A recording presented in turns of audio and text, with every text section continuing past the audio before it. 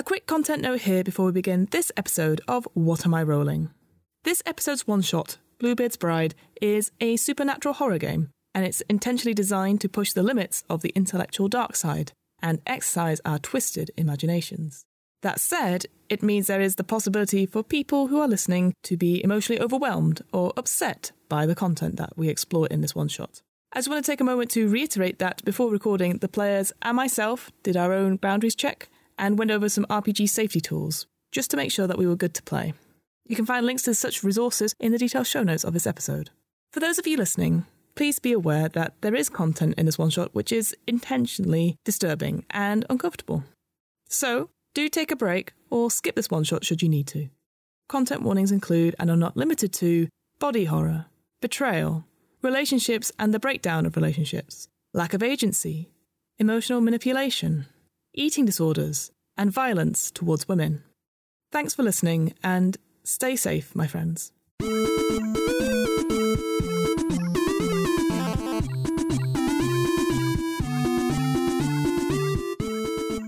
Hello, and welcome to What Am I Rolling?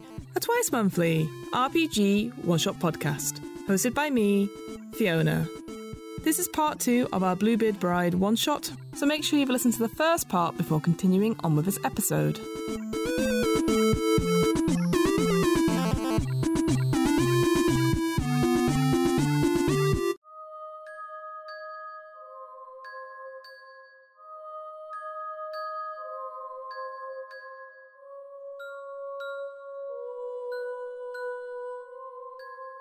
To briefly recap, we are playing Bluebeard's Bride, a tabletop role-playing game of supernatural horror set in a familiar fairy tale.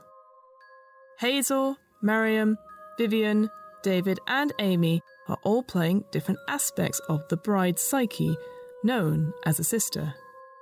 The sisters guide the bride through Bluebeard's house, armed with little more than a set of keys. Each of them will take turns speaking as these aspects, deciding what actions the bride takes and pushing the bride deeper into the mysteries of each room.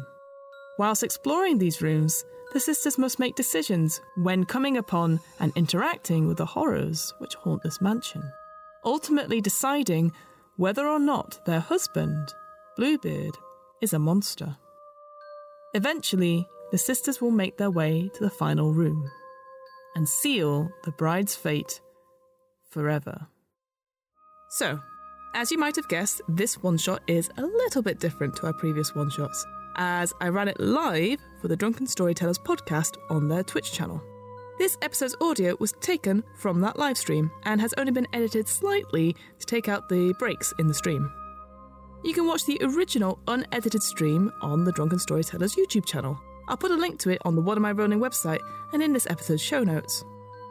I just wanted to give a massive thank you and shout out to the Drunken Storytellers podcast for allowing me to run this particular one-shot for them. The Drunken Storyteller podcast is a podcast where the host, David, explores the world's myths, legends and stories, all while having a few drinks.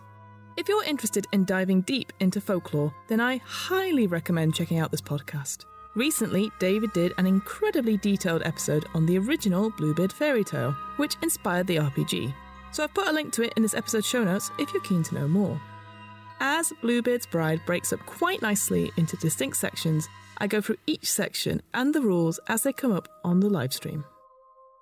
One last thing before we begin. Naturally, there are times in this one-shot where the players and myself, mostly myself, get the rules wrong or forget something plot-wise. Whilst we always endeavour to stick to the rules wherever possible, at the end of the day, we all make mistakes, and what matters most is that everyone enjoys themselves. So, with all that out of the way, let's play Bluebeard's Bride.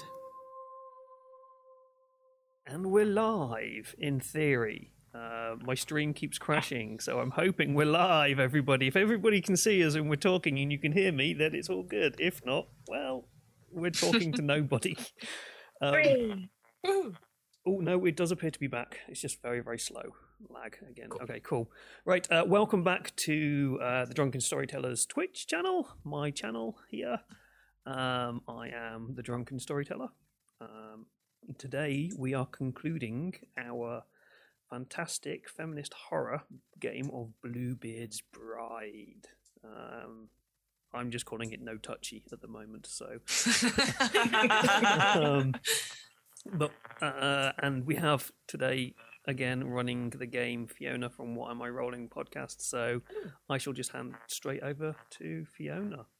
Brilliant. Do you want to just quickly put your Oh yes, stuff I need to do everything else, don't I?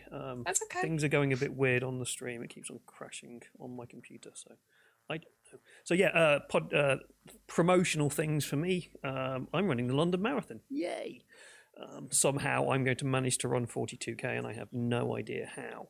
I am running for a charity called No Man Is an Island, and this is a HPV and anal cancer awareness charity. They want to raise money to wipe out the 5% of cancers caused worldwide by the HPV virus, or HPV, because it is that would be HPV, human papillomavirus virus. So HPV, they want to wipe it out. So that's a really, really cool thing to do. So I am raising money for them. If you are interested and you are watching the stream, there is some information about them in the chat. If you're watching this on YouTube, I will endeavour to try and remember to put the link in the notes underneath that. And I will talk about things we have coming up later. But I'm also have a podcast, but we'll do that at the end of the game. But the cool thing is donate, support a really cool cause. I will endeavour to mention this again throughout the thing because I keep forgetting to do that. The other thing is, I'm sure Fiona will go through this as well. We are playing a horror game, so we do have a content warning on this. And I will leave Fiona to kind of go through that for us. And I shall now pass over to Fiona. I'm doing well today. You're doing amazing. Do not worry. It is the end of the week, so what better time than to have a spooky one-shot? Hello, yes, my name is... I was going to say, my name is What Am I Rolling? That's not my name. That's how well I'm doing today, folks. My name is Fiona, and I am the host of What Am I Rolling? But tonight, I am your groundskeeper. We're going to continue on our Bluebeard's Bride one-shot. It is a tabletop role-playing game of the supernatural horror set in a familiar fairy tale. It is just simply this. One room in Bluebeard's house is forbidden to his new bride, and eventually she falls prey to her curiosity and opens it to discover a gruesome event inside, which reveals her husband to be a killer of women. Tonight, our wonderful group of players will continue to explore the rooms of Bluebeard's home as the bride, creating our own beautifully tragic version of the dark fairy tale. Playbook. It is true. Each one of our players will be taking on the role of an aspect of the bride's psyche, a sister who guides the bride through Bluebeard's house with little more than a set of keys. Each of them will take turns in speaking as these aspects would speak, deciding what actions the bride takes and pushing the bride deeper into the mysteries of each room, gathering tokens and encountering horrors along the way. Eventually, all of our sisters will make their way to the final room and sealing the bride's fate forever. So let's have a go around and just everyone sort of reintroduce yourselves again, pronouns if you wish to share them, and what playbook we're going in. And we'll have Hazel to start, if that's okay. Hello, everyone. Again, my name is Hazel. I use she or they pronouns. Both are great. And I am playing the Animus this session. Hi, everyone. I'm Miriam. I use they, them pronouns, and I am playing the Fatal. Hi, I'm Vivian. I use she and her pronouns, and I'm playing the mother, who has a good sentence. I'm going to read my sentence. Go for it, yeah. You walk with authority. Others ache for your approval and long for you to soothe their wounds. How about that? Thank you very much. David. You already know who I am. I've already done that. I'm David, he, him. I am playing the Virgin. I don't want anybody to touch anything because it all goes a bit scary and weird when people do that. So my sentence is now no touchy. No touchy, thank you. And Amy. I'm Amy, she, her. I will be playing the witch, and I'm going to touch everything. Yay! Excellent. So those are our such players. a good relationship. And those are our sisters. And it's okay if the sisters, as you can see, have a bit of internal disagreement amongst themselves. That's what makes this game really interesting to watch. So the rules of this game involve some negotiation and a little bit of chance. Sometimes a player will wear Bluebeard's wedding ring and directly control the bride's actions. And other times they may roll dice to decide what happens next. The important thing to note is that no one person directs the story, not even I as the groundskeeper who portrays the servants and horrors that they may meet along the way. So just to sort of, before we go into our recap, I'm just going to say we're going to talk about setting expectations and doing some content warnings for today's stream. So Bluebeard's Bride is a game designed to push the limits of our intellectual dark sides as players and exercise everyone's twisted imaginations. But that does mean that there is the possibility for people to get emotionally overwhelmed or upset by that content. It's completely understandable. So off camera, we've done our own group boundaries check with a traffic light system of lines and veils, and we've gone over the safety tool of the X card. And this is just a thing to say, for those of you watching or listening back to this stream, please be aware that the content in tonight's game is almost intentionally disturbing and uncomfortable. So be kind to yourselves and do take a break or skip the stream should you need to. I think that's all we can say on that. So in terms of our recap, our bride has had quite a morning, one would say. You started your sort of day as Bluebeard sort of left you, and with the strong thing of saying you can explore any room in this house. Here's a bunch of keys, and you can choose a key and go to any room except this one very, very small key. Do not go into this room, my dear, and I will know if you have. And you've promised, all of you, as the bride, have promised not to do so just now, because of course you trust your husband, don't you? Anyway, you started the day by thinking, let's go towards a sewing room of some sort. And there, a horrible, disgusting sort of mannequin figure with a tight corset was crying out for help. You then moved on to a tea room filled with beautiful crockery all the way up to the ceiling. But then the sofa tried to eat you. You then moved on to, I've lost my notes. Where did you go on to that? You went on to the pantry, of course. Who could forget the pantry with beautiful, delicious cakes? And you just kept eating and eating and eating until the hunger inside was threatened to overcome and consume you, so to speak. It was only, I think, a thankful, I can't remember who it was. I think it was the witch that put the final crumb into another poor person that was also in the room suffering from the same fatard and getting that hunger, getting them consumed instead. Finally, to round off the night, you thought, well, try and find a bedroom of some sort. But then you must have taken a wrong turning somewhere and found yourself in the greenhouse where all manner of things. There clearly was something buried beneath this sort of old bench. A young lady and a servant girl intertwined in some way, some forbidden love perhaps. And as they sort of talked to you, you realized not all was what it seemed, with the servant girl starting to open her mouth and soil starting to pour from it, almost consuming you. But luckily, you cried for help, and a wonderful servant came, one Gilbert, the gardener, came and fought them off and told you to leave. And even though you tried to protest, Gilbert insisted that your position was with the house and not with the outside. And so you have left. And just for those, if you watched last week's stream, so in case you didn't watch last week's stream, that's a very hard word to say out loud. We have two tracks, essentially, one of a track of faithfulness and a track of disloyalty. And within each room, the bride can, whoever's wearing Bluebeard's ring, can choose to propose a truth about what happened in that room and take a token of it to prove either Bluebeard is good or is a monster of evil, or as my notes said, a monster of evil, evil, evil, evil, evil, evil, evil, evil. Who knows? So far, our team have got one faithfulness token. I feel like a bit like on the Crystal Maze. Our team has one faithfulness token, which is in the side of a golden teacup and a teapot. They also have two disloyalty tokens, which are a little bit of cake and a trowel taken from the greenhouse. And that's where we sort of left it. The bride has sort of come out of the greenhouse, the doors closing behind her and clicking shut. And we left it, I believe, with the mother holding Bluebeard's wedding ring. So they are in control of that just now. But sisters, what would you like to do?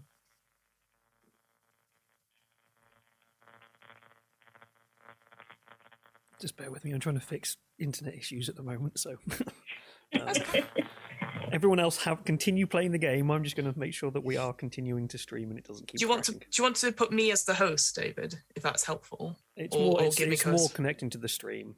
At the moment, so. Cool. Making sure. Perhaps we should actually find the bedroom this time.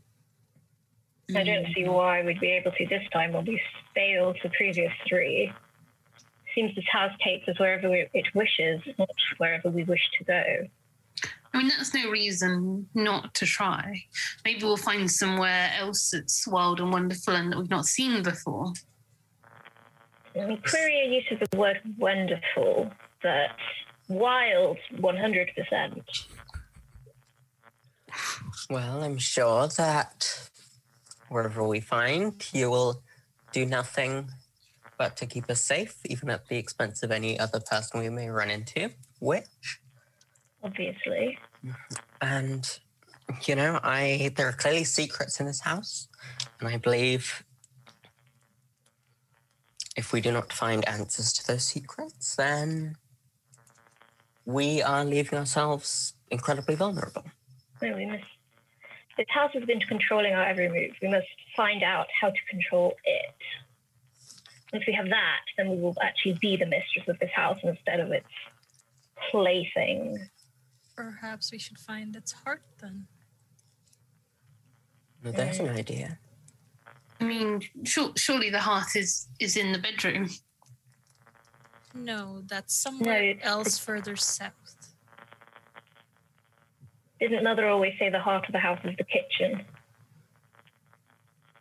I don't really know if I want to risk going to a food-related place again.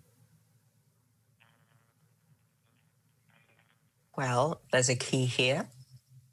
It's very big. It looks a lot older than all of the other keys here. There seems to be some kind of strange green mildew growing on it. And to me, it looks like this is the sort of key that will lead us somewhere at least important. And I think this key it's sort of big. It's very chunky. Mm-hmm. It's like an old church door key. Mm-hmm. And sort of notably older than the other keys from the ring. Perfect. What's it made out of? Is it wood? Is it metal? Some sort? Iron, I think. An iron key. Okay. You take some time as you are in charge currently, walking around the house trying to find the door that this key fits, and eventually you do. You can see a double iron door. Ooh, sorry, getting my notes onto the big screen. You can see a double iron door, and in it is made of cogs and other interlocking mechanisms. When you put the key in the lock and you start to turn it, almost like an orchestra of metallic sounds fill the air, and the doors open inwards by themselves. So, you put the key in the lock, you turn the key, there's a click, the door opens and the room beckons. You enter, and the doors close behind you. This is what appears to be a workshop of some sorts, like a machine shop. There's no windows or other doors. This entire room is lit, as you can see, by a magnificent sort of resounding clockwork and whistling pipes. The air itself reeks of confined and work and sweat. Your steps are the first to disturb this sort of thick layer of dust that covers the floor. There are tables on both sides of the room, and these are populated by the strangest mechanisms and contraptions that you have ever seen. Amongst them, you see what appears to be a child made of porcelain and clockwork. On another table, there are a number of dirty glasses containing liquids with strange names and strange colours. On another, the various sheets of paper written in an indecipherable handwriting are scattered across the table, along with an ink pen with its tip blocked. What would you like to do? I have a clarifying question. Of course. So the glasses that are labeled and have strange liquids, are they like drinking glasses, or are they more like sort of beakers? They are more sort of like, they're all different shapes and sizes. They're definitely not like wine glasses or anything like that. No champagne flutes here. They're definitely, almost all of them are corked in some way. and they're all Okay, some of them are long, some of them are fat and short. Okay, so like stop with stoppers, not like you can just take it and just have a shot sort of a thing. No Well, touchy. No. No touchy. No touchy. No, I'm not suggesting we do that. I was trying to visualize what they Sure. look like. No, absolutely. Yeah, think of it as almost like an alchemicalist Okay. thing. So they're all different sizes and they all have different colors and stuff like that. But all of them with labels on it, with indecipherable like writing. Some of them mere symbols and whatnot. But yeah, again, you'd have to go over and look at them should you wish to find out more. Is it okay if I investigate the liquids? No touchy. I will try to no touchy investigate the series of beakers and stoppers and liquid stuff. Brilliant. So you're investigating a mysterious object. Totally Yes. fine. So you got them. Which 2 questions would you like to ask? I'd like to go with what memories does this item hold, and what about this item is odd or uncanny? Okay. I'll answer the second one first, if that's all right with you. Sure. So as you make your way over to look at these bottles, what is uncanny is that there are so many of them. Like the whole table is almost like crammed full of them. And like they're all different sizes, all different shapes. You can even see like bottles which are almost as big as your little fingernail with a stopper on top. There are some which are vast and big, round and sort of crooked, maybe as if almost heat has sort of melted them into a certain shape. That is what is strange, is that this whole table is just covered with them. And you feel like taking any of them or touching any of them just offhandedly without care could easily cause a big spillage or breaking. But what form of memories does these take? You can see one of the containers seems to be less covered by dust, one that's at the very front. No bigger than, say, like a beaker, we'll say. There's no bigger, no rounder than that. On it, you see no worries. On it, you can see there is a label on it, and it says "To my beloved," and then BBX on it. So this was a gift from our husband. It's odd to think that gift might be some sort of chemistry, some sort of alchemy. Seems our husband has all sorts of talents.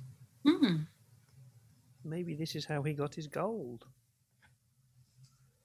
Maybe he turned things into gold. Maybe we could turn things into gold. Maybe we could, but maybe touching things is a really bad idea. Like, we've touched things before and they've been bad. If this is alchemy, we don't know what's in these, and then that's going to be even more bad than being eaten by a sofa. Sister, we are never going to find out things about this place if we don't touch things. I'll also say, because I didn't describe the liquid inside it as well, is a pure milky white liquid. Not all the way to the top or anything like that. Maybe about a centimetre or 2.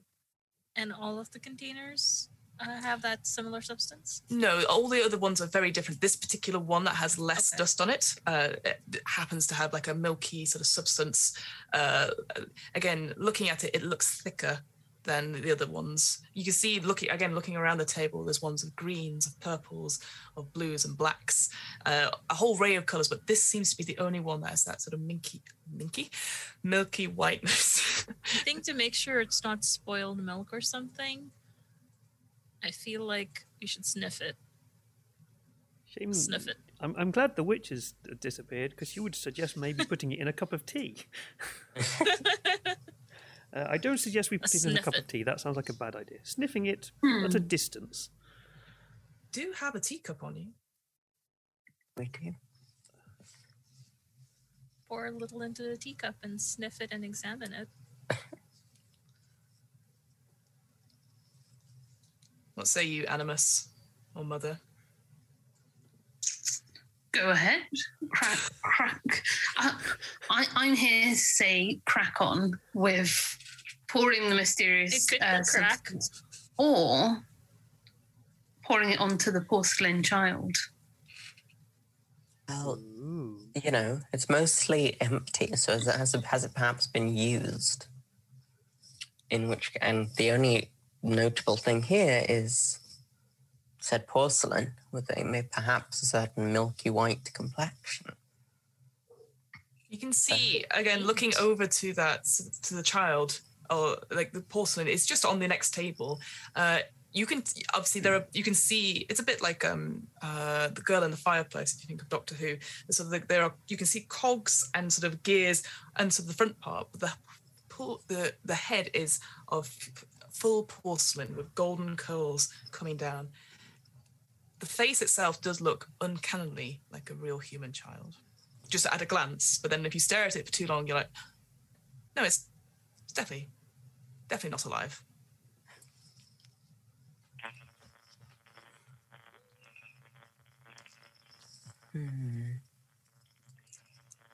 Did we not believe the mannequin was not alive?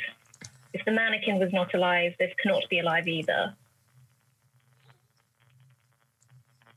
Sounds like a philosophical question, which what here is alive, what isn't here is alive. Are we a horrific murderer? Are we not a horrific murderer? I'm not You say you we. did the murdering. You know. It's true, Animus. We were the one. Self-defense, we would not be able to, we would not be judged. It is not murder if the other option is die yourself. I think the line between murder and not murder is the person you stabbed dies. This person died, therefore it's murder. No, the answer is if we are told that if we do not stab this person, we will die ourselves. That is self-defense. It's still murder. But we still killed someone. Maybe not murder, if murder is wrongful killing. I'm just saying that in a court of English law, self-defense would be a valid option. So what should we do Pretty about... sure we're in France. What should we do about the doll? The doll's, again, it's sort of like the way it's sat, its sort of legs are out and the hands are sort of like this, sort of straight out in front of it. I have a peer at it and perhaps investigate it and its mysteries. Absolutely. So, Mother, which 2 questions would you like to ask? I would love to ask, whose item is this? And why did Bluebeard keep this item? Looking at this creation, again, maybe taking a step or 2 closer just to investigate it, is incredibly fine. The porcelain itself is painted in such a way. And underneath the sort of hairline, the beautiful frizzy curls, you can see almost like a maker's mark in some way. So stamped on it. The maker's mark is of 2 horses sort of running or trotting. But I mean, it's teeny tiny. So it's essentially from that. Why did Bluebeard keep it? So you go to step a little closer, and then the eyes blink, and it sort of turns to you, and it sort of says in a very mechanical voice, "Mummy?" and sort of reaches its hands out to try and touch you. No touchy.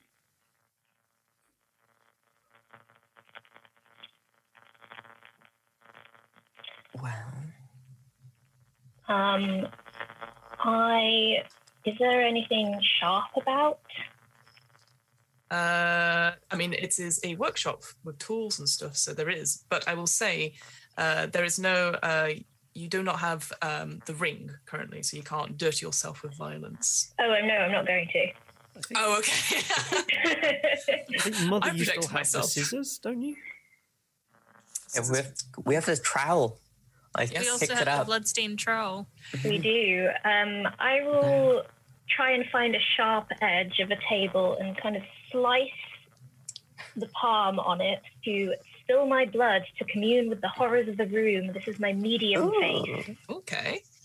So I mark a trauma, and the groundskeeper shares whisperings about what happened here and might ask you a question or two, which I then answer. Yes, let me pull this up from my book. The medium answer. Okay. So yeah, you do that. I guess it's a sort of involuntary thing as you sort of like back away from this creature. You suddenly realize in this workshop, it is, whilst there are bells and whistles going on, and it's like sort of, like a working workshop, but no one has been here in some time. You realize that the rest of the room, on the outskirts of it, there are all sorts of dolls here. Some of them with no legs, as if only half complete from the waist up. Maybe a couple of hands and stuff, all with similar porcelain faces and sort of eyes sort of like looking dead. You slowly see them all start to turn towards you to look at you. What are you most afraid of just now?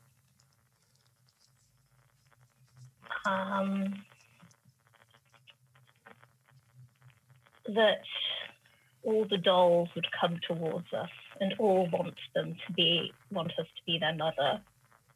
And then we escaping that. No, great. And then my follow-up question would be, what is so striking about the doll that's reaching out to you just now, the complete doll on the workshop?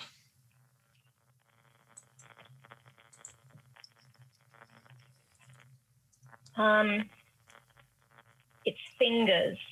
It has the way its fingers are crafted. They're all articulated. Yep. And they've all got proper human nails. Mm-hmm.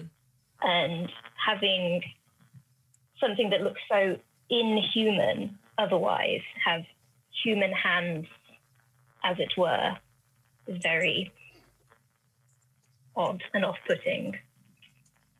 Very realistic hands, obviously child's hands. But... I'd even say, like, the child's hands, again, like you said, like every sort of digit has that sort of ability to almost sort of like move imperceptibly, but also the way this thing sort of looks up to you. The eyes are completely blank, like doll's eyes, but the teeth look very real. What would you folks like to do? You see this doll with the word, and as it starts to move as well, you can hear the little ticking and the tocking of the gears sort of like going in, and it hasn't done it. It's just all it's done is moved its hands towards you, as if wishing to be picked up. I know this probably goes without saying, but please do not pick up the small child. Small child needs some comforting. I'm not ready to be a mother. Mommy! Don't. It's not for us. Well, it's someone, and that someone isn't here. But that doesn't mean that we need to fill that space. Mummy, I'm hungry. Well, that's part of why we're here. You know? Perhaps. Al, didn't you take that cake? Yes. Perhaps we should feed it some cake. I would love to feed some cake to this child. Is this a Caressa horror? I was going to say it probably is. If you've got it there, do read it aloud whilst I look it up myself. Okay. When you caress a horror, roll plus blood. My blood is -1. FYI. On a hit, a horror is swayed by your stroke. Direct what was intended for you to another victim in the house. On a 7 to 9, it will shift its attention, but only if you participate in some way. Okay. Roll plus blood then. That is a 5 -1, which is a 4. So that is a fail, unfortunately. So you take maybe a little bit of the cake because you're sort of this is evidence in some way. So you break a little bit off. Almost, I'm I'm thinking almost like a tart in a way with a little strawberry on it, perhaps. And you sort of lean in to give the cake. The doll's head opens wide, impossibly wide, almost like one of those. Don't say Pac-Man. One of those dolls. Yes. And again, you see a full mouth of teeth. Look like very much like human teeth. And it goes, and as you try and quickly to sort of like put it away, it clamps down and nicks you slightly. Mother, please take a trauma for me. Okay. And it sort of like horribly sort of like crunches and crunches and crunches. Almost like, even though the cake was such a tiny, tiny piece and soft, it doesn't need to crunch that hard. It's almost as if it doesn't realize its own strength. And you can see the bits of the cake sort of fall out of its mouth and onto the floor like a horrible, horrible mess. Like Cookie Monster style? Very much like Cookie Monster style, like rah, rah, rah, rah. But this one is more mechanical in its process. And as you hear it sort of chomping down, you can all hear almost like a chorus of other people, of these porcelain creatures starting to click at the same time. And the creature sort of takes a moment, looks back up at you and says, Mummy, Mummy, Mummy. And again, reaches out its hands to be picked up. So do I give away the ring, right? As I rolled. Yes, because you did that Caress of Horror. Yeah. So who would you like to give it to out of the other four? I'm scared. I just got kind of eaten. And so I'm going to give it to the witch. All right, who I trust to have my back. Apparently. Okay.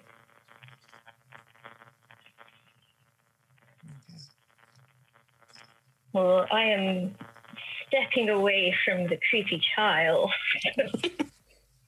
I am not a fan of creepy children.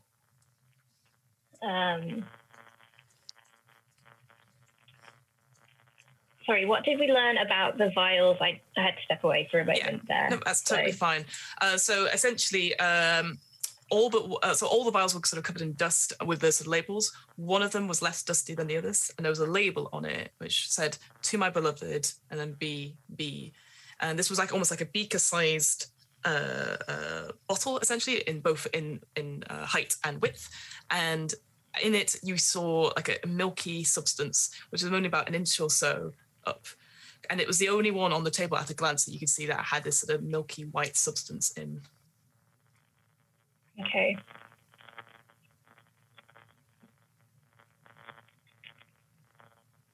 I do not wish to go any closer to that child. It is not our child. We are not its mother.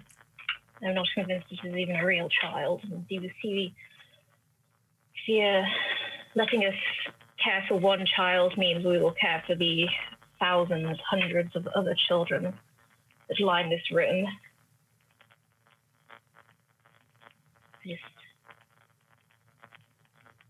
Mummy, I love you. Just That's nice. throw one of the liquids at it. Throw the whole glass vial at it, if needs be. Okay. I am going to. Okay. So there's because you've got a ring, you've got the ring. There's dirty yourself with violence. Yes. If you can do that. So when you dirty yourself with violence, roll plus carnality. On a hit, you can inflict trauma as established and choose one, which is either disable them, silence them, or mutilate them. On a 7 and 9, choose one from below as well, which we can get into if you roll 7 or 9. Okay. I will then grab the largest of the glass vials and just try to smash it over the doll's head. Oh, wow. Yeah, you see like a big sort of like, almost like as big as a saucepan one. It's quite heavy with this sort of brownish, horrible bubbling liquid. So yeah, roll that. Roll My plus carnality is also -1. It's the wrong one. And it was a 5, -1. All right, so yeah. So You go to pull it. As you do, it's so heavy, and you sort of misjudge it, and you crash the rest of these liquids like off the table, like half of them shatter, and you just horrible pungent smell of like acid and like almost burning starts to happen. You can see half the table starts to be eaten away. You get a little bit on your dress as it starts to eat away at that. Take 1 trauma for me, please. Which, as you do that, you can. The child is obviously looking at you, seeing this. And, Mummy doesn't love me. I will make Mummy love me. And starts to slowly but surely get off the table towards you. And you hear the sounds of other creatures coming, where it is slowly but surely sort of slinking on the floor or slowly getting off the hooks and racks. And always sort of almost in like horrific chorus in a way. The heads sort of lean back and the eyes open up like dolls' eyes do, and slowly but surely start to make their way towards you. As you dirty yourself with violent switch, you have to pass the ring on to somebody else.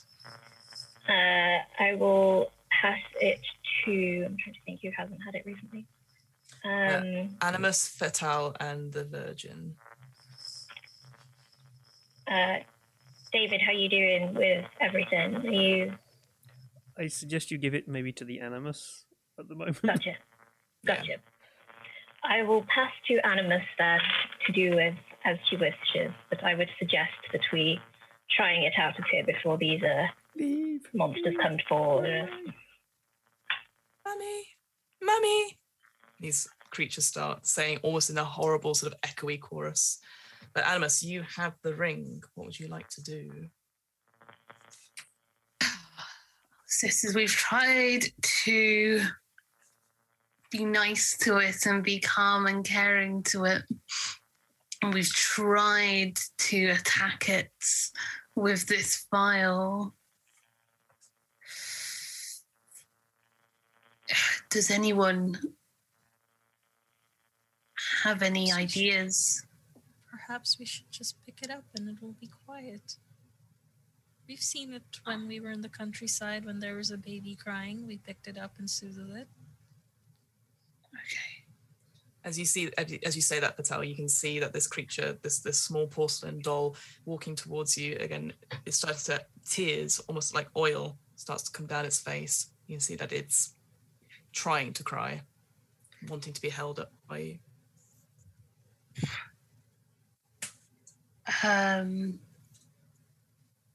Okay. I'm going to visibly, in a sort of terrified manner, go to carefully pick up this monstrosity in a sort of way that you might normally pick up a child sort of underneath the armpits. Is this a... So you can do this as a caress, a horror thing, which is a ring move. Okay. So for that, you need to roll plus blood on a hit. The horror is swayed by your stroke and direct what was intended for you for another victim of the house, which I can sort if you do that. Let's do it. You can do it. The rolls haven't been great so far. But I got an 8. An 8, so that is a mitigated hit. So it will shift its attention, but only if you partake in some way. So you go to pick up this creature, and as it is so light. You think it must be heavier because of all the cogs and the wheels and stuff, but actually it is very light. And as you pick it up, you can almost hear like a little tune playing in its chest, like a little music box in some way. And as you pick it up, you can hear from behind you the door opening. And you look around and you see a woman sort of wearing goggles and a sort of a not even a scientist uniform, but like a big sort of apron and stuff. And she can see that you've picked up this creature. She says, no, that's my child. That's my creation. You're not supposed to touch it. No touching is allowed. And you can see all these other creatures starting to form around you both. The creature sees its creator. It's like, they furiously nod and agree with this creature. It's like, yeah, no touchy, no touchy. Mummy. And it sort of is reaching out to this other creature, but it can't reach there because you are currently holding it. What would you like to do, Animus? Hold the keep holding the porcelain child doll. Try and like cradle it. Cradle it. So you sort of take it and it starts to wiggle in your arms. Its attention now is shifted completely to its creator, and it's like, no, mummy, The poor child to its mother. I will take it back. It is not a cat. You need to carefully put it down. I will calmly, slowly walk towards the creator and give it to her. As you're about to give it over to the creator, you see the creator. No, I can't. No, it's not ready. It's not right. And it's too late. You almost as when you shift a baby to another person, they're already holding it.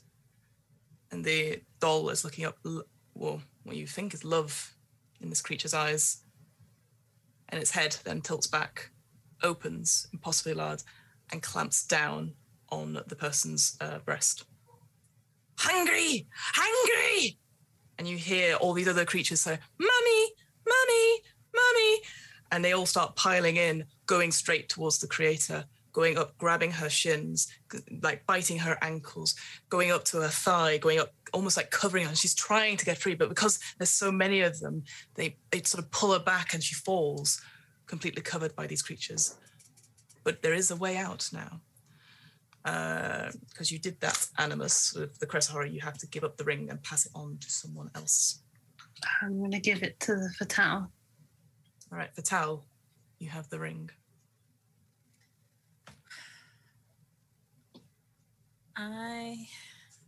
You just see almost like a pile of moving parts, essentially. There's a bit of hair here, a mask here, a leg joint or something like that. And it's terrifying.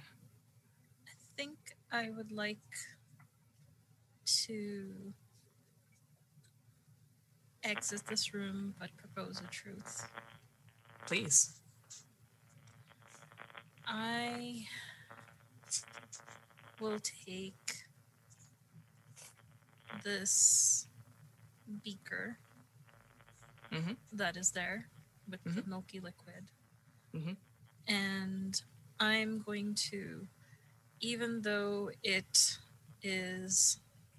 seems very contradictive to what the Fatal already feels, will say that this is a sign of Bluebeard, of her husband, trying to be supportive of his previous wife by giving her the tools to feel like a mother. So a token of faithfulness then? Yes. Okay. That's creepy. And that... I totally agree. And that it's not his fault or even our fault that his previous wife was obsessed with having a perfect child. Right. So you grab the beaker. The perfect almost beaker thing wasn't touched by the other like crazy stuff, and you sort of make a dash for the room. Maybe your dress train gets snagged on a couple of outstretched fingers, but you manage to tear it away, run out of the room, and the doors shut behind you. So, 2 faithful tokens, 2 disloyal tokens. Pretty even just now. Also, I think we heal 1 trauma from Yes, you do. Does everyone heal 1? I think that's what we played it last time, That's so what yes. I was on 4 trauma. What? That could have been bad. I would like, don't take a token of disloyalty. Don't take a token of disloyalty, because I'm going to shatter. But yes, so we've left the machine workshop. And as the doors sort of click behind you, you can hear again, just under the undertones, as the door sort of deadens it, you hear that sort of like, well, the sounds of clocks and whirring and the muffled sounds of somebody screaming. The door shuts and clicks, lock. Fatal, you have the wedding ring just now. what would you folks like to do? What are you thinking, sisters? I feel like we really must clean up. And just stares at our clothes that we still haven't had a change yet. Nope. Still blood all over them. Yeah, they've got cut think I up, got they've been covered in dirt. Ripped. And we got some of that horrible liquid, whatever it was, on them as well in that Yeah, room. a little bit of acid that's burnt away at one of the things, yeah. Did we find a bathroom? Yes, I think at this point, if we are unable to make it back to our bedroom, at the very least, we should find some changing room of some kind, or a bathroom. And I start looking for some sort of a key that looks to be very sort of, I guess, either in blue or a mosaic tile of some kind, or has water or elements of water on it. Anything that, to me, feels like would lead us to a bathroom or changing room of some kind. So yes, you have a look and you do find a key like that. Even more so, it has a little note on it that says WC on it. Oh, wonderful. And I go into where I think one would be as we head there, and I sort of look at the key, and I feel like it's made out of it's made out of maybe brass or something, a little more modern perhaps than the rest of the house. It's something that suggests to us plumbing. So it has like some sort of enamel paint on it, maybe blue. All right. Yes. So yeah, there's a little bit of maybe it's a little bit chipped and stuff, but you do see, and you eventually after some time you do find a door which matches that key. This door itself was once white, but the paint on it is now cracked and worn in several places. There is a rusty doorknob and a decaying lock blocks your way. But you put in the key fits. It clicks, and the door opens. The room beckons, and you enter, and the door closes behind you. And it is indeed a water closet. As soon as you enter this water closet, it is the smell that hits you, almost like a blow. And the only reason you don't throw up is that your fear that if you open your mouth, it will let more of that acidic sort of smell enter your body. The bathtub and the bidet are dirty and abandoned. There is a solitary gas light bulb that illuminates the room and flickers constantly, threatening to shut down at any moment. In front of you is a shattered mirror with only a small remaining piece that shows your disgusted reflection at the smell. Below it, there is a water basin filled with a murky liquid. To your right, though, there is a clean hand towel which appears totally out of place with the sort of the muck and the grime, maybe as much as the book is on the decorated toilet seat as well. And sort of to clarify, this is like, is this more like there's a pitcher of water to wash your hand, or is it actually like a sink and with with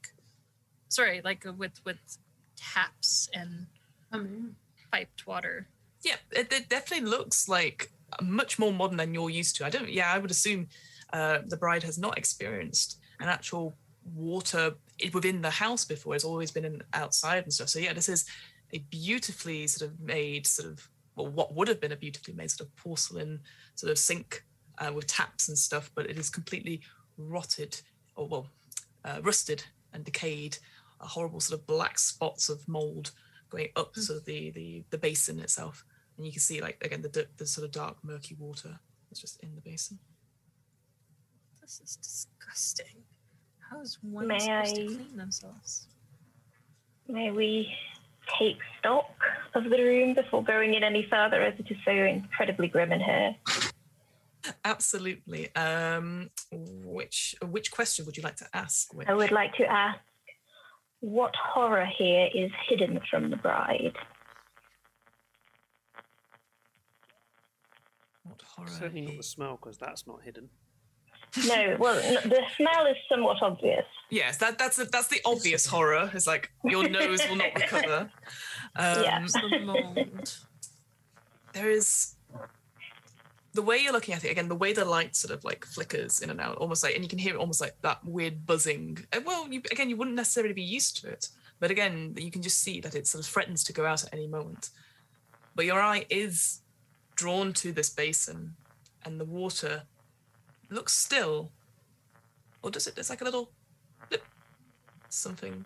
You think maybe a drip from the water tap, perhaps? But you're not sure. It is dark and murky, and whatever lies within that water, I wouldn't wash your face in it, put it that way. Shall we investigate the sink, sisters? And then perhaps Well, that book, what reading material he keeps when he's doing his business. After the sink, obviously. Yes, there is a small toilet book that is on the sort of the shelf behind the toilet. Investigate the sink or the book first? No, we can do the sink first, as you spoke first. Let's do the sink first. Sorry, Animus, you were going to say something as well. Surely he can't be using this space as a way to relax or even use for usual biological functions. Well, Grotesque. men are Babies. somewhat grotesque. He Go built on, Virgin. babies for It his could his explain other the wife, blue. so Well, Mother? It could explain the blue. Funnily enough, there is no blue dye stains anywhere in this water closet. I will say that. No, I believe I follow the mother's logic. He has been poisoned by something in this room, and it is causing his hair to grow blue. Perhaps the servants haven't come around to clean as they should be. Perhaps they are slacking in their duties.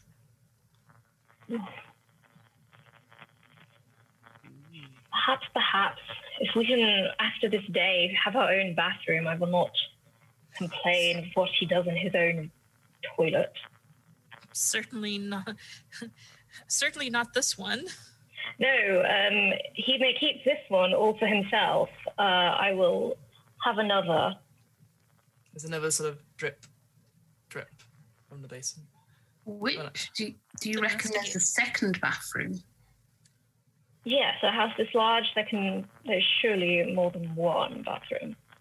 I know Wow. at home we only had the one amongst us all, but a house this large can hardly. Do you expect that the master of the house shares a bathroom with his guests? I wouldn't think so. We've used the bathroom before, and we've found them to be perfectly fine.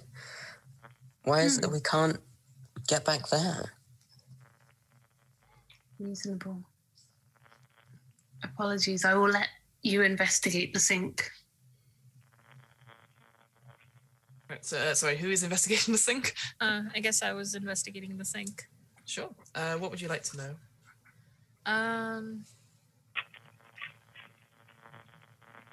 What about this item is odd or uncanny? And whose item is this? So I'll answer the second part again. What is uncanny about it is as you step slowly towards it, it is... the water seems still, even as you walk towards it, and you may think that your footsteps may cause tremors in it, but it doesn't. And it's only when the drip of the tap hits the water does there's sort of a distortion, a shift in it, as you get closer and closer. Whose item is this? As you get to the basin, you just so happen to sort of look up into the shattered mirror, and there is another person there standing behind you. You just see them, this almost like sort of a skeletal woman, thin, high cheekbones, raggedy, sort of black hair looking down, and you just hear breathing on the back of your neck. Filthy. Filthy. And this creature, you suddenly feel at the back of your head a hand grabbing you and start to push your head down towards the water quite forcefully.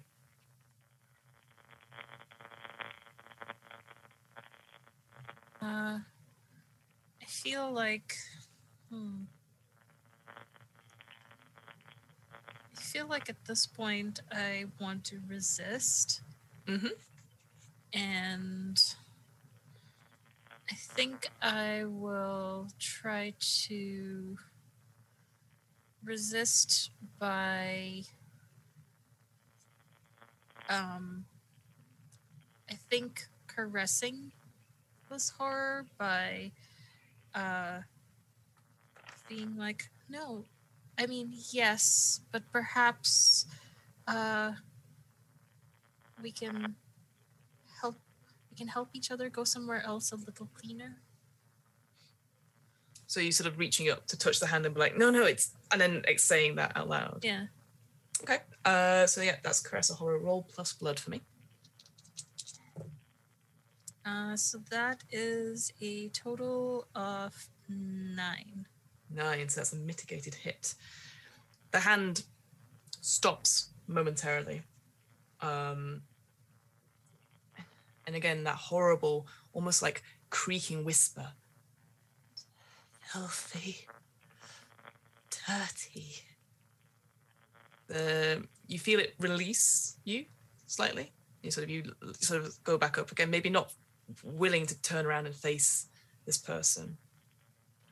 So on a mitigated hit, it will shift its attention, but only if you participate in some way. You know who's even filthier than me?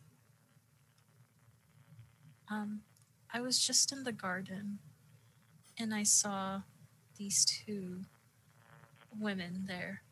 They were very filthy. I'm sure you'd love to clean them. Clean. And it takes a moment just to stroke sort of the back of your head, because you helped it find its sort of like, well, intended victim inside. And it just slowly steps back from the glass so you can't see it anymore, and you just hear the door open and shut.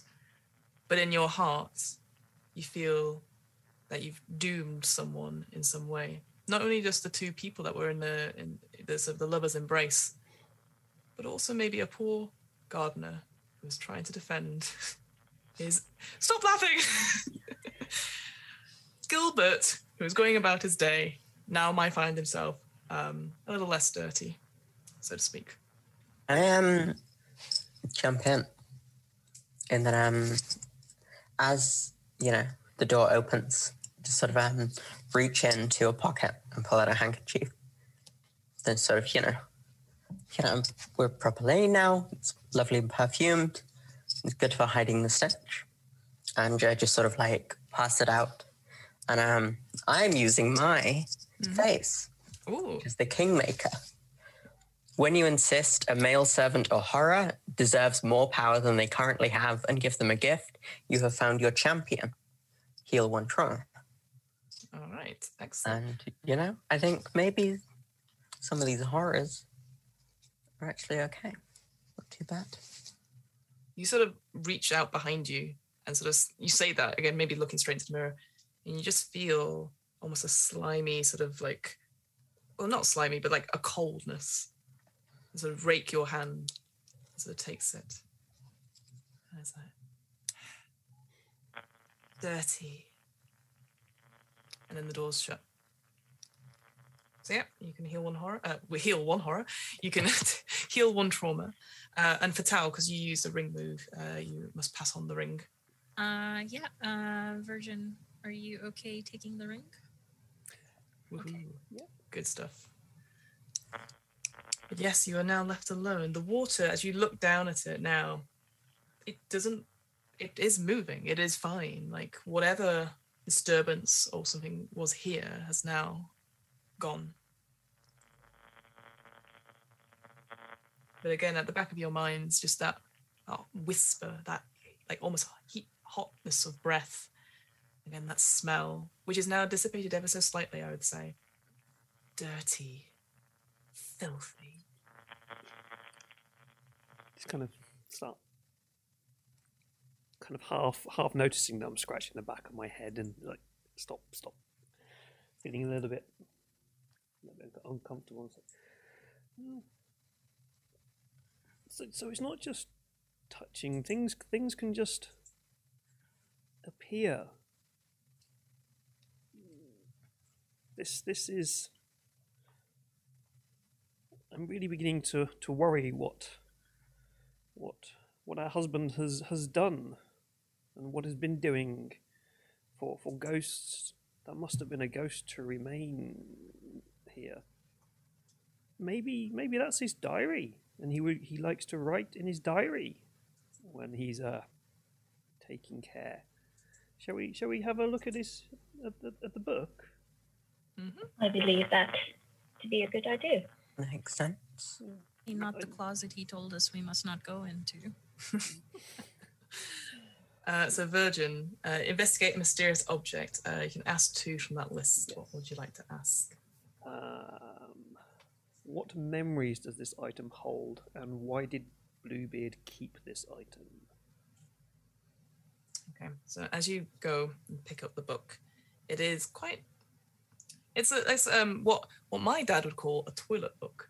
What is called in the book, it's what is called in the book a pillow book, essentially a very small, slight thing, but it is a beautiful ornate cover on it, and you distinguish the author. And a name sort of rings in your head, and you realise that this author was a scandal about this person, a sort of this person was a writer of sort of sexual fantasies, sort of almost like indulging women's fantasies about having pleasure given to them rather than them giving pleasure to others. And it caused quite a scandal, you remember, in your village. As you start to sort of flip through it slowly, you see each page where you can't read any of the pages. They are sort of stamped or written in sort of ways. Certain pages are just completely ripped out. But again, that's thing filthy, dirty, disgusting, not proper. As you hold it,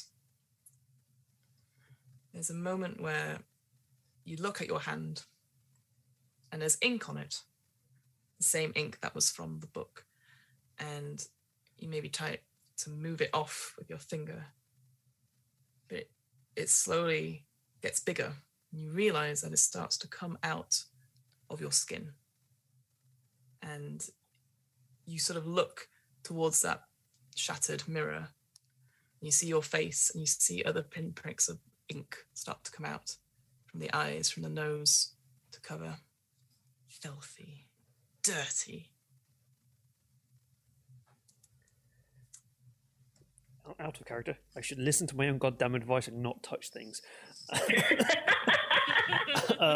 Back in character, as we look at the mirror, start to maybe scratch at my face.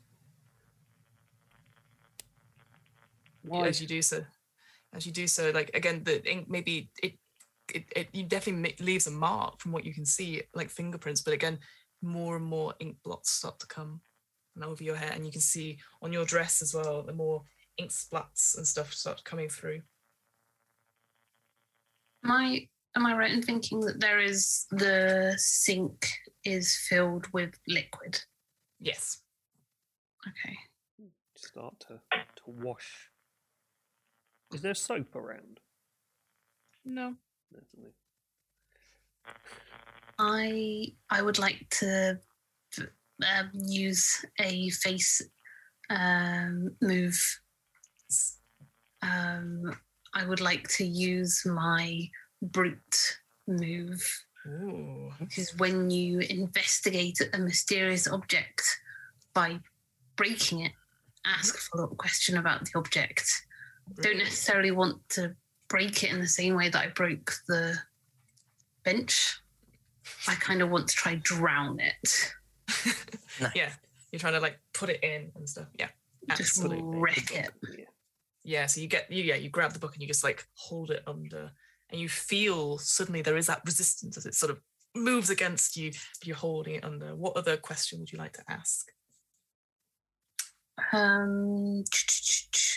What would the I asked him what Original? memories and why did he keep it. I don't think you've answered why he kept it, but I think we can guess.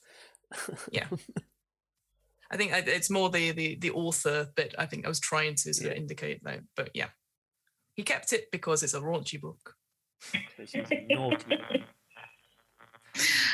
So you've got left. Whose item is this, and what is odd and uncanny about it? Oh, am I allowed to ask those questions? I don't have to. As long as it's something I might have to change we Alright. could change the answer. Well, we can change the question a little bit, but feel free. Like what you've got. What about this? In spite of the fact that it's a raunchy book covered in weird markings, is there anything else that is odd or uncanny about it? Oh, very good question. Okay, I guess as you are starting to effectively drown, and you can see the water permeating, and almost like when you see soap and oil, moving across and stuff, you can see the filthy and the words, the ink start to disapparate essentially and move out, and you see finally the title page, and on it you can see there is like a note, and it says, "To my love, maybe this will inspire you," and then BB. And then just wreck the book under the liquid. Yeah, you spend what feels like hours trying to to put it under the water, and it does resist. But slowly but surely it stops, and you can see the pages and bits of it start to flake away and completely sodden. And as you sort of turn it over in the water, you can see there is no ink on it at all now. Everything is sort of dissolved off the papers. And as you sort of pull it up, the sort of binding sort of breaks, and it just flips, and there's bits of paper everywhere, all over the floor now. And you eventually look up, and your skin is clear. No ink. I'm going to try just... I don't have control of the bride, but... No. You sort of shake off. And Can I propose a truth? I think this will give us our last one. Mm-hmm, absolutely. I'm going to collect up all the wet bits of paper, smush them into a ball that is unrecognizable from the book, keep it to show that he is not the loving, gentle, innocent man that I believed him to be. There is something dark and deviant about him. Yes, I want a little bit of this, but this is too much. Did not need to see this about him proposing these wicked and nasty things to his other wives, and him making these suggestions. So I'm taking a token of disloyalty. I do not trust his advances. No. All right, so that means everyone marks 1 trauma as you take this. That, I believe, fills up the. I've not just shattered anybody, have I, by doing that? I'm good. I'm at 3. I'm at 2. Which was only at 4, but thankfully you healed last time, so all good. So I'd have shattered last time if we took a token of faith disloyalty last time, but I'm okay now. You're okay now. I'm okay now, yeah. I'm all right. Just. So you pull out again this like smush of a ball, but with the sort of the binding and stuff, you feel like this is not right. He sort of was cruel to this person, and then whatever sort of intention this person had, it turned almost perverse in a way. But as you do that, you pick it up, you look behind you, and the door is still open from when they left it, and you go out, and the door shuts. And sisters, you have these tokens. You have the piece of cake, the bloodstained trowel, and this book of pages of naughtiness, essentially. Sex and other scandalous subjects. There you go. That's what the Smut. Smut, exactly. So, with this in your heart, all of you know that you can't put off the inevitable any longer. You must go and see this one room. You know which room, the room that is forbidden. You make your way, you go across what feels like countless corridors, across like a gallery almost, and you see down, you see room upon room, all these different things. You hear cries from the other rooms, sudden sounds, squawking even. You carry on, your purpose you know is true. You get to the final room. So, you see what looks like a plain door. Very plain, in fact. And the only reason you know that this is the door is that the keyhole itself is very tiny, like the size of your eye, perfect for looking into. Sisters, I'm going to ask you a question, and you'll have to decide together which outcome you are going to choose from the disloyal table. So you must either choose whether you wish to. Hang on. I need to check one thing very quickly. Talk amongst yourselves, bride. Whilst I check one little thing. I'm going to hand the key off to the mother. I don't want to open the door. Mother can lead us through. We've seen that our husband has been up to things, been mistreating people, but the people he's mistreated seem to have a certain amount of power. And perhaps this is a power that we can use. I mean, that book really was a little inspirational. I quite liked it. It was interesting. If we could high five. You mentally high five, that's right. So I slightly looks at you two like, I've seen things I never wanted to see. Oh dear. So maybe it's nothing we didn't see on the farm, Virgin. You know how those pigs get. Good old Poppy. Good old Poppy liked to get around. Yeah. She was happy as a pig in muck, because she was. Anyway. Mug. Anyway, so you, as the bride, approach this door, and something stops you. You all feel like you've got this evidence, that Bluebeard is clearly a monster of some evil. You do not need to see what's behind the door. You know in your heart of hearts, you can't stay in this house anymore. So the choice you have as a disloyal bride is to either present your evidence to the town or run away to start anew. What do you think, sisters? I think present the evidence to the town. There have been so many souls here that have been hurt and made monstrous. We can't let that happen to another unfortunate girl. I agree. Believe us. We will make them believe us. We have the proof that, as Animus says, if we just disappear, then it will happen to another. And whilst I may not appear it, I would not wish it on anyone. We have seen here today, and besides, it will give us some standing. We are his wife. Who else would they believe, if not us? Him? Well, the servants seem to be in on it, judging by our friend Gilbert.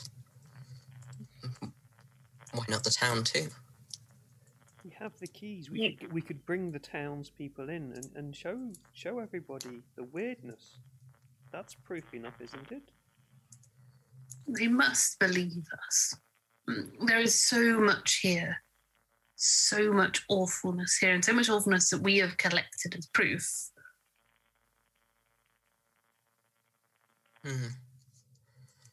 If we can at least get the word out to one person to steer clear, or to put some doubt in their mind, is that not worth it? Yes. You can't do this to another person. What's another person? Well, we heard the rumours before. We had little doubt in our mind before, but still, here we go. But not quite to this level. I suppose so.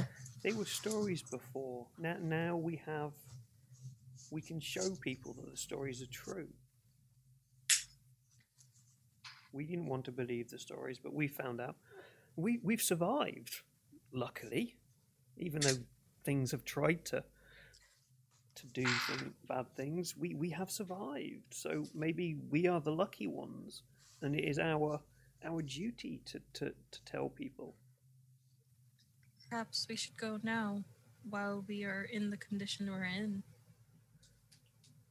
Yes, let's not go into that horrible closet. We know what's there. Let's just leave. Let's go.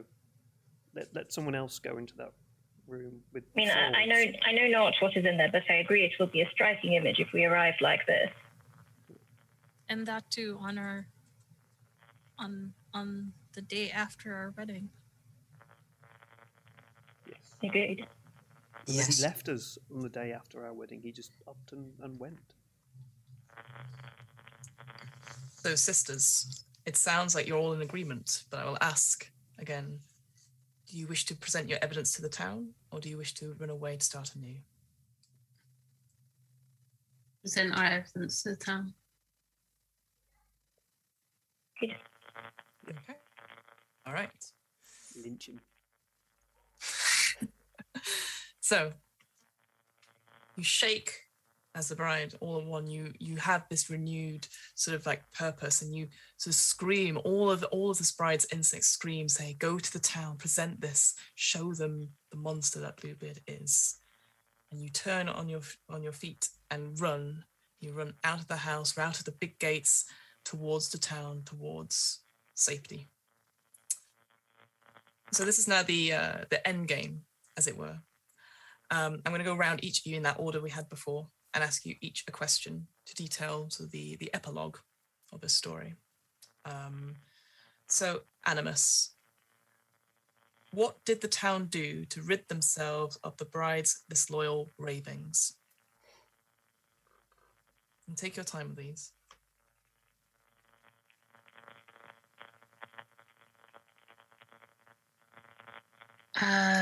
What did... I can put it in chat as well, but what did the town do to rid themselves of the bride's disloyal ravings? I'll put it in chat as well, so you've got it. They took the bride and attached a rope to one side of a barn and one to her hands, and they kept her there for days, weeks on end, hoping that having a bit of time alone would help her to figure out what she was really thinking. Mm-hmm. The town. How did Bluebeard blackmail the bride's family into silence?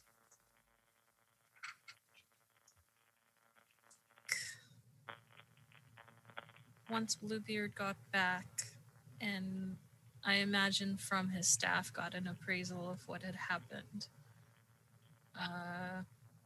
decided to create, say that if we didn't do as he said, that he would accuse us of consorting with the staff, and Gilbert would testify as us throwing ourselves on him. Mother, what loving gift does Bluebeard send the bride for their wedding anniversary?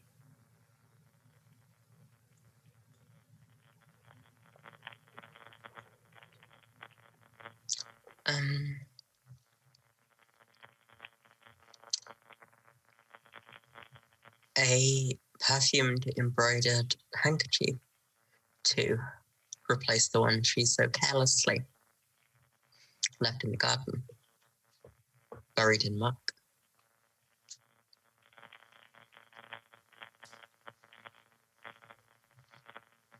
Virgin, what new room in Bluebeard's house haunts the bride's dreams every night?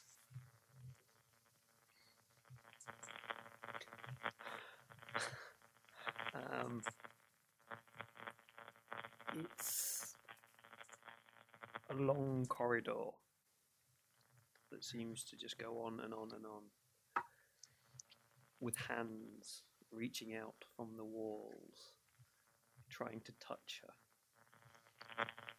Blue hands, velvet-covered hands, hands made of water, hands that remind her of all the things that she touched and knew that she shouldn't have touched in the house. And she keeps seeing these hands reaching out and just finger touching, brushing her skin. She walks past, trying to escape this never-ending corridor.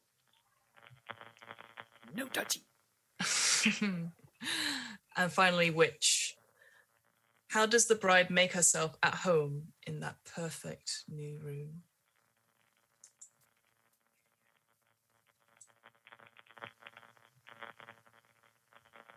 She embraces each hand as she walks by. She cannot escape them. She will not escape them ever. She will be trapped in this room, in this corridor. And so she embraces the hands. She creates jewelry for them and adorns them. And she cannot anything to make them seem more human and less like the things that haunt her. Gloves, rings, bracelets.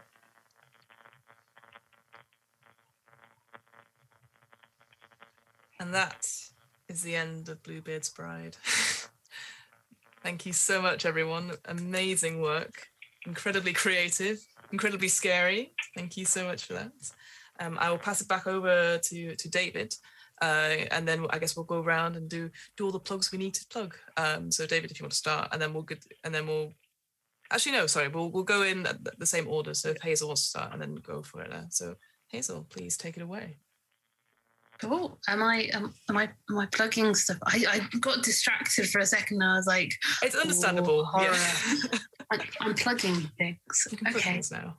Hello, just everyone. before we do that, while we're doing this, I'm going to put all the links to everybody's social and things. It will be in the chat, and for YouTube, it will be in the YouTube notes as well. So fantastic. Okay, take us away, Hazel. I am Hazel, and I was playing the Animus. And you can find me on Twitter at Nimim. And also, I run LARPs under a group called Bobbit Worm Games, and we have a cyberpunk LARP coming up called Survival Night. And you can find that on our Facebook page. Brilliant. Thank you very much for that, Hazel. Miriam, please plug all the things you're doing.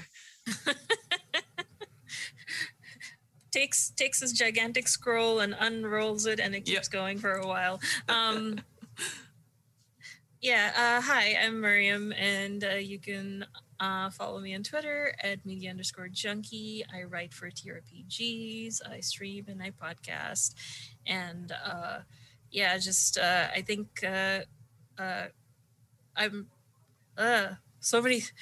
I'm now in analysis paralysis, but I think I'll stick with the Utopia, which is a channel that I am a sort of lurker back-end co-admin, and we're having a wonderful charity stream all month called Pride Brunchathon, where Saturday and Sunday afternoons, 2 p.m. Eastern time, we run games that are written by BIM POC designers, and we feature an all QT POC cast, and we're running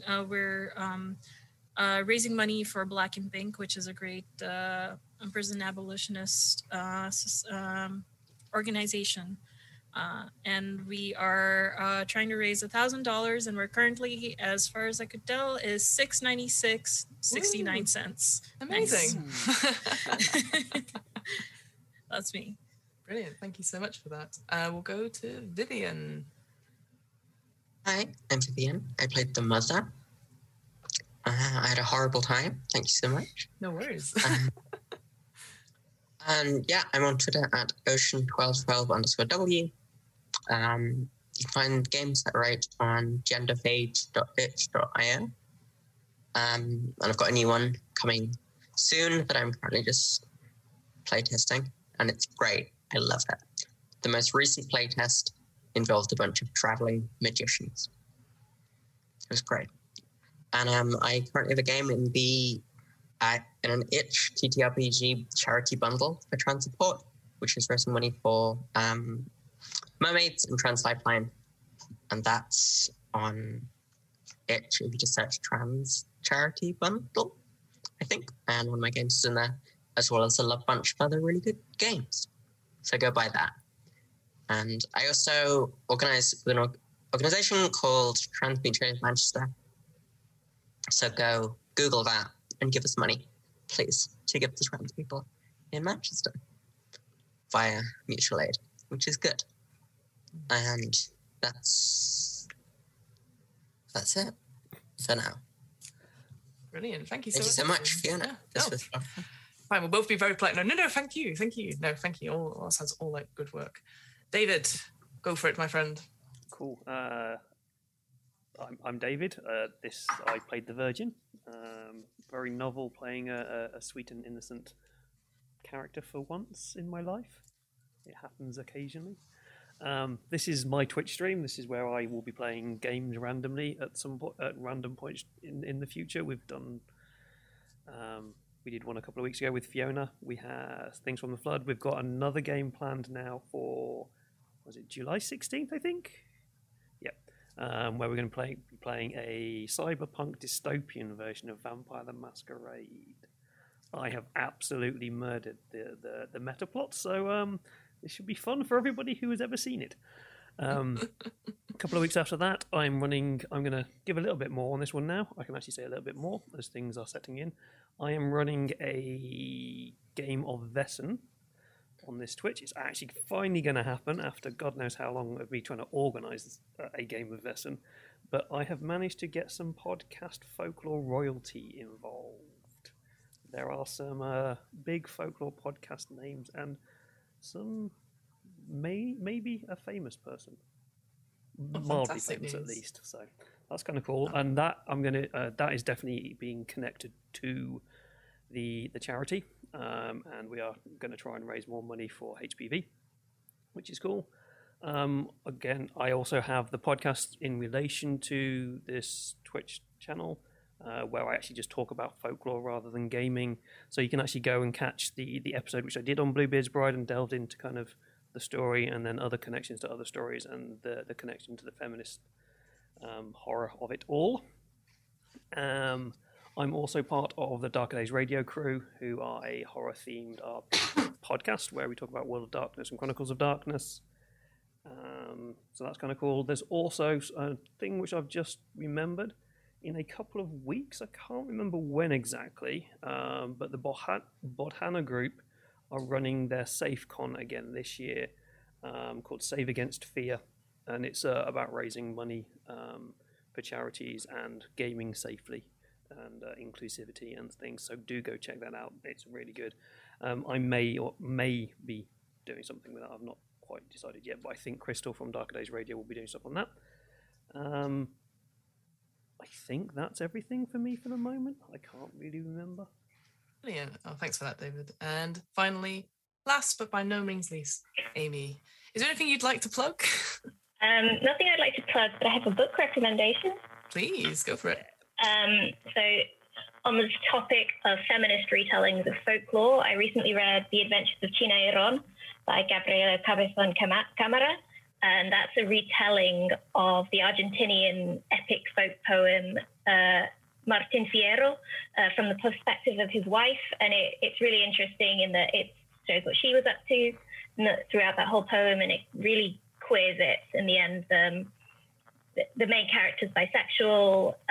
There's also other characters among it who are on the LGBTQ spectrum, which is quite interesting for a novel that's set in like the 1800s Argentina, still in the British Empire. So that's a really good book, and I would recommend it if you know anything about Latin American culture or anything like that, or also if you just want to read it because it's good.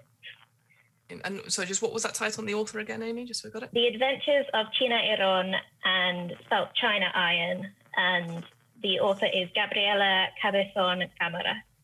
Brilliant. Thank you very much. And I'll just lead us out by saying thank you so much for listening and watching. My name is Fiona. I run the What Am I Rolling podcast, which is a twice monthly RPG one-shot podcast.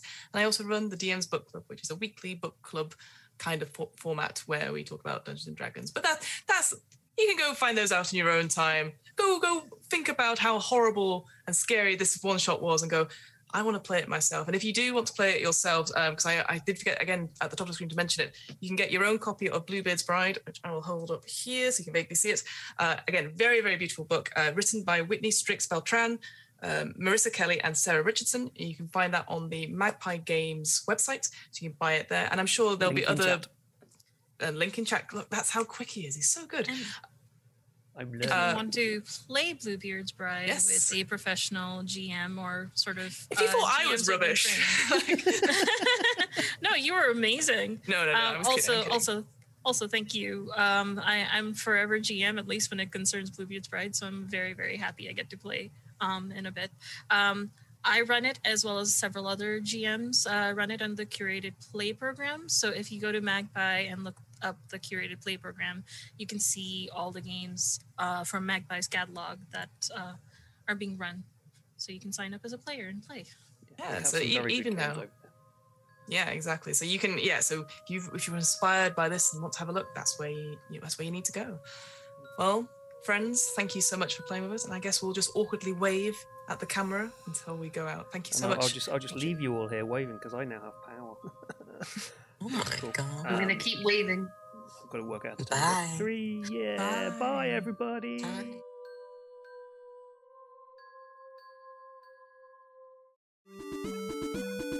The What Am I Rolling podcast was created, recorded, and edited by me, Fiona Howard.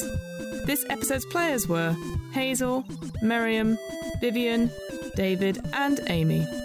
This episode's RPG was Bluebeard's Bride, a tabletop role-playing game of supernatural horror set in a familiar fairy tale. Written by Whitney Strix Beltran, Marissa Kelly, and Sarah Richardson, and published by Magpie Games. You can find out more information about Bluebeard's Bride and get your own copy on the official Magpie Games website. That's magpiegames.com/bluebeards-bride. The theme music was 8-Bit March by Twin Musicon of twinmusicon.org, licensed under a Creative Commons 4.0 license. If you want to find out more about the podcast, check out the website. That's www.wairpodcast.com. Fancy getting in touch? Email the podcast at whatamirollingpodcast@gmail.com.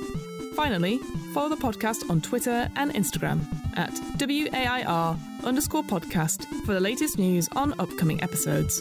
And remember, adventurers need not apply.